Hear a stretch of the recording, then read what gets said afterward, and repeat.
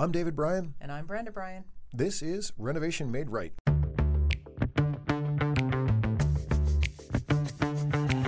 If you're considering a remodeling project now or sometime in the future, Renovation Made Right is your single source to help guide you through getting the project you want and an experience that you'll enjoy.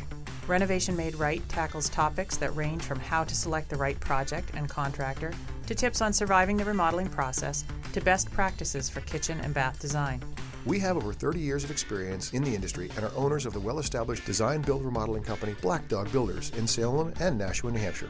We're sitting down with industry professionals to tap into their experiences and insights so we can equip you with the tools you need to make your own project a success. So, hey, welcome back to another edition of Renovation Made Right. I am David Bryan and very happy to be here with my lovely wife, Brenda Bryan. Hi, Brenda Bryan. How are you? Awesome. How are you? I'm great. I haven't said anything funny yet, and you're laughing.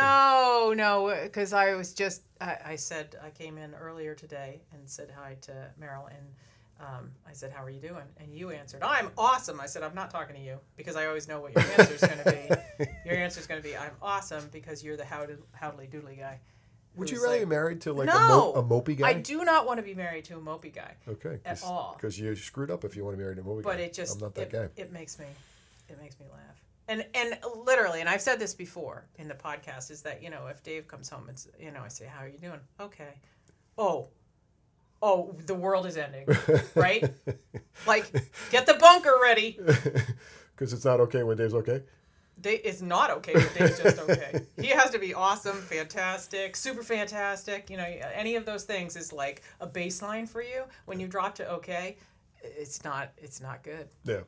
So, so there you go. But that doesn't happen often, thankfully. I'm very fortunate in that regard. I'm also grateful. So let's jump in. We want to talk about some maintenance-related topics. And actually, it just came to me because I actually had a brief appointment with some folks last night that made me realize we can dovetail this into another topic around home inspections, right? And so we were out for our evening walk after dinner and noticed that there was a home whose roof was in dire need of replacement, right? And your average person should be able to look at that roof and think, they probably need a new roof. Right? So we're going to talk about the less just obvious ways. The less blatant ones where anybody walks by and any inexperienced person would go, that doesn't seem to look right. Yeah. Right? And so when we were looking at that roof, what were we seeing that was especially egregious? Well, so interestingly, in that particular case, that roof was a cedar shake roof, which is rare, right? You don't see that a lot. Most roofs are asphalt-based shingle type or fiberglass shingle type roofs. And that particular roof was wooden shingles, and the roof was covered in moss, and it was supporting like a whole ecosystem, right? It was. And so that's a problem in itself. And it was just way past its usable life. You could see where shingles had been missing. You could see where shingles had broken off. It looked like there were areas that were just like right over almost down to sheathing, right? Yeah. And that's a really important thing, I think, because I was at an appointment last night. I don't often do this. It was actually a new neighbor of ours.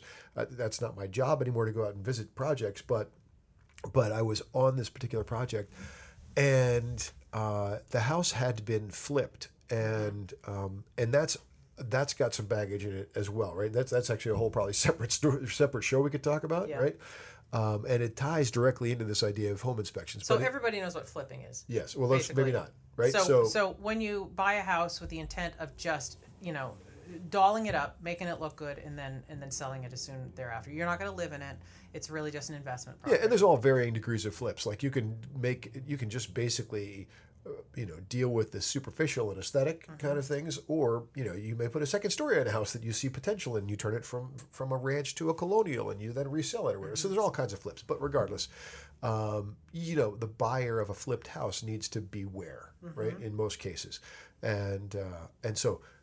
But let's just switch back on the roofing side of things, right? So the thing that made me think about this was because in that particular house that was flipped, the flipper actually had stripped the roof off and then re-roofed the house. Not a problem. Put an architectural, nice quality shingle on.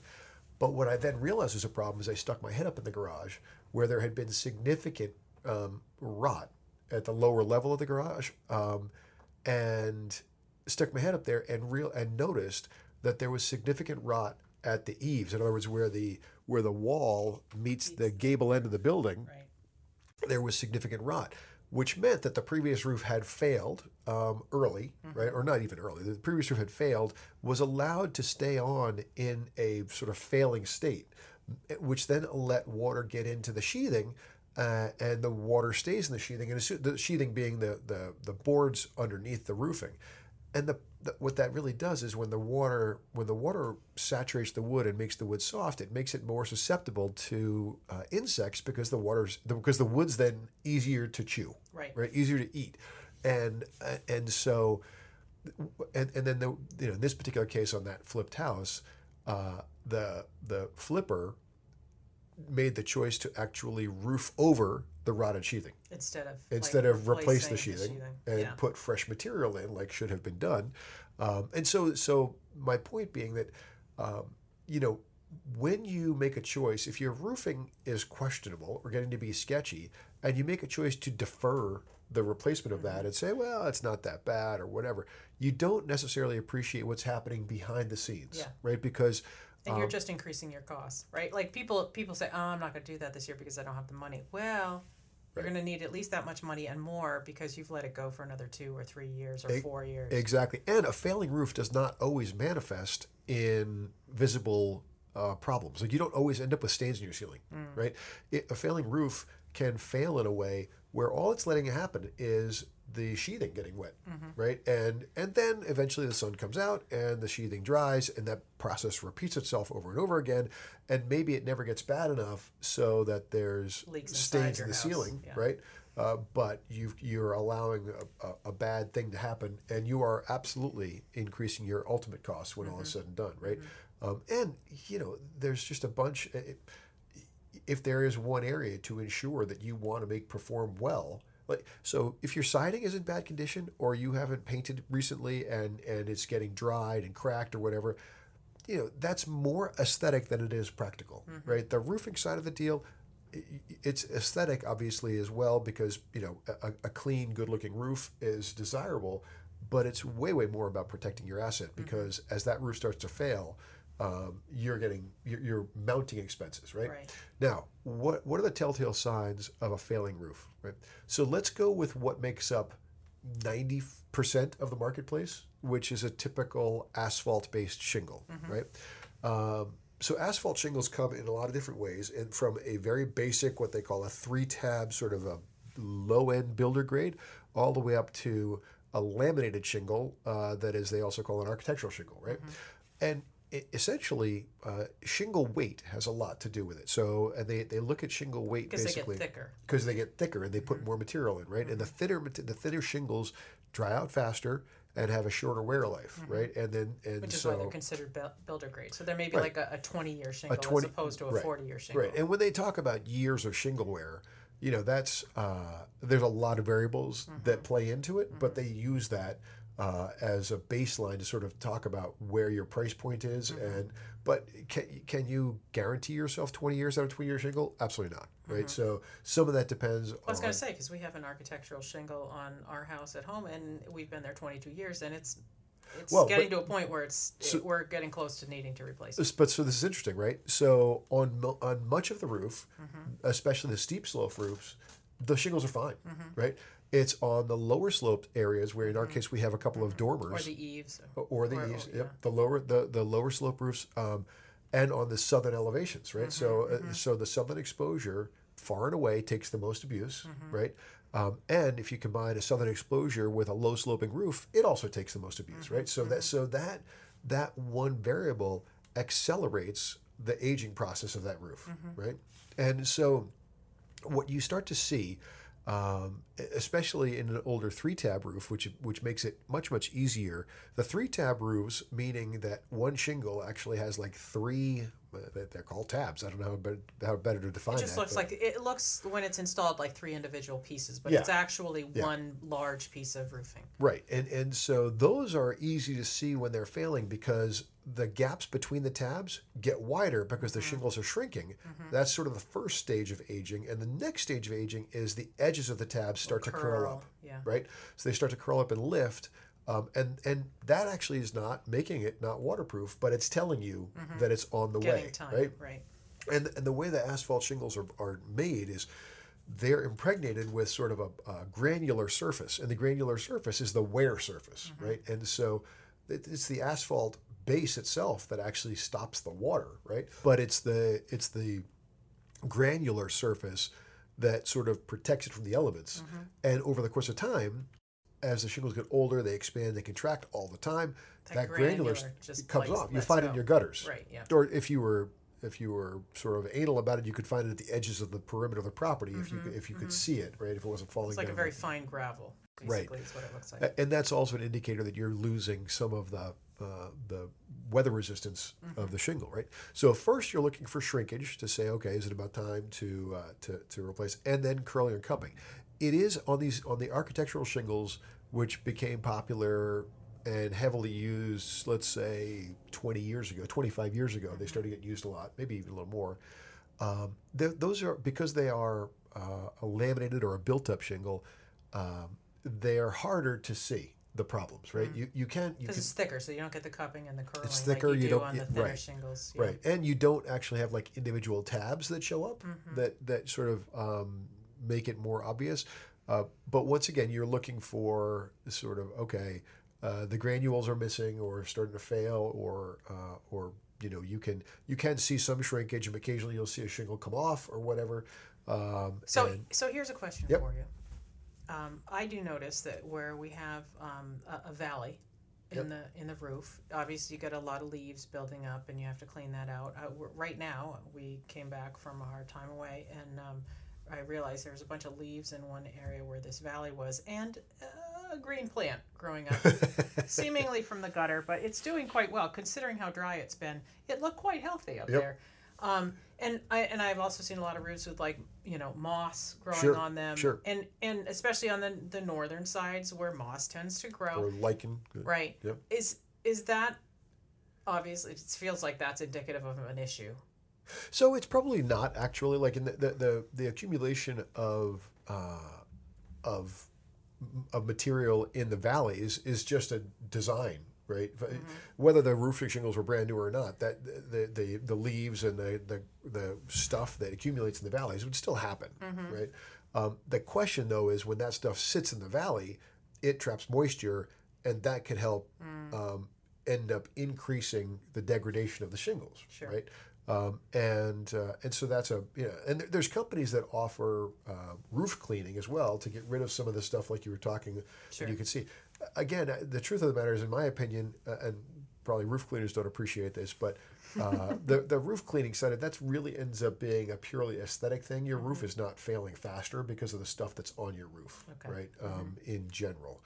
So, and if anything, that cleaning of the roof, if you lose granules in that process, you're probably accelerating the ultimate demise. You might have a cleaner roof, but it probably is not lasting. It makes quick. it's making it that's go quicker. Right? I don't. I'm sure that roof cleaning companies can come up with marketing material that would say the opposite, but that's just my opinion and experience, right? So, anyway, as that's what you want to be looking around and get to a place where you can see that if your roof is starting to look tired, and preferably not from the ground. You kind of need to get up there, right? And it doesn't. You'll know when you're at that place because you'll start to see it, and maybe even you'll see it where there's flashing and just pulling away from the flashing. You'll see different details that are causing problems. So that's a big deal, and I would encourage you not to, like a lot of folks will be like, well, I'd rather spend that money on something that we can enjoy, like a patio or a vacation or a shed or a hot tub or a vacation or whatever. that's not sort of responsible because it's ultimately going to become an expense you can't defer and a bigger expense you can't defer down the road. And maybe cause damage, right? Exactly. So anyway, that's I think a bunch about roofing, but I can't tell you, and by the way, most roofers, if you hire a roofer, first of all, you can go over. You can actually roof again on top of a roof. Code allows for that to happen. In some areas, you can actually put 2 layers on top, That's right? shocking. Because the thing to be mindful about that is roofing is heavy, right? And roofing is sold by the square, which is what they call the it is really quantity. heavy. I've had to move some, and it's not very fun. And a square roofing is what you would expect is 100 square feet, so a 10 by 10 area. And roofing is rated by how much. In some cases, roofing is rated by how much it weighs per 100 square feet or per square. And it's sold in either 3 bundles or 4 bundles per square. And when you have a 3 bundle square, each one of those bundles is heavy. Right, so when you see guys that are roofing houses, those are strong people. They are working. They are hard working people, right? Because it's grueling work. But my point in bringing that up is that you should. I am not a believer in roofing over. Right, even if you have a rental property, you're trying to do the cheapest thing, or you're flipping and you're trying to do the cheapest thing. Strip the roof back down. Strip the roof down to the sheathing. It's an opportunity for you to see if there has been failures. Right, you will never know if there have been failures, or unless you're getting water leaks or water stains, and if you just it allows you to fix some stuff, so absolutely, that doesn't cause and you're not just kind of covering up the sins of the past, right? So in any time you roof, I'm a believer in stripping. Does it cost more money to do it that way? It does, but it's standard practice, and if a roofer is encouraging you not to do that, I'd be talking to some other roofers, right? So strip to the sheathing, and it also then, and when you strip to the sheathing, allows you to put on the proper substrates. Ice and water shield. Ice and water shield, right? In our market now, we're in the New England area. We now use 6 feet of ice and water shield at the eaves. We did not used to do that. Our normal procedure was 3 feet. But ice damping problems, and depending on the severe winters and such, we do that. And also in the valleys, we use the ice and water shield material, or on low slopes. We'll entirely cover low slopes with ice and water shield. To give us that extra level of protection, so that if there's a failure on the roofing shingle side of it, it doesn't end up being a failure down the road, right? Right. Which is actually not a bad idea, especially the 6 feet, because there's a lot of problem that have ice dam problems, and they try and solve that with heat tape, which, by the way, accelerates the aging of the roof. Aging your shingles kills your shingles, right? Yep, that's exactly right. So at any rate, thinking that through, and then being mindful of when you make the choice to re-roof, that you're going down to the sheathing is super smart. And the cost to lay the shingles is about the same, regardless of how much money you spend on the shingle. So you're not going to reduce the labor of the shingle lay. Your only real variable is like what the shingles cost, and I would encourage you to invest more in the actual shingle itself, right? Because they last longer. It reduces your cycle time, right? Your cycle time, you'll roof the house one less time, and you may say, "Well, I'm not here that long; it's not my problem." Well, that's a different way to think about it. Fine, pass the problem on to somebody else. But if you're investing for the long term and you plan on being there for the long term, the better shingle will pay dividends. Fair enough. Fair enough. I think that's enough roofing for today. We're going to jump into another topic in our next show. Yes. All right. Well, thanks for being with us today. I am Brenda Bryan. You sounded unsure. Sometimes I get confused. And I am David Bryan. Thanks for being with us. Thank you for listening. Be sure to check out the show notes on our website, renovationmaderight.com, and follow us on social media at Renovation Made Right. Don't forget to subscribe, and if you like the show, leave us a review.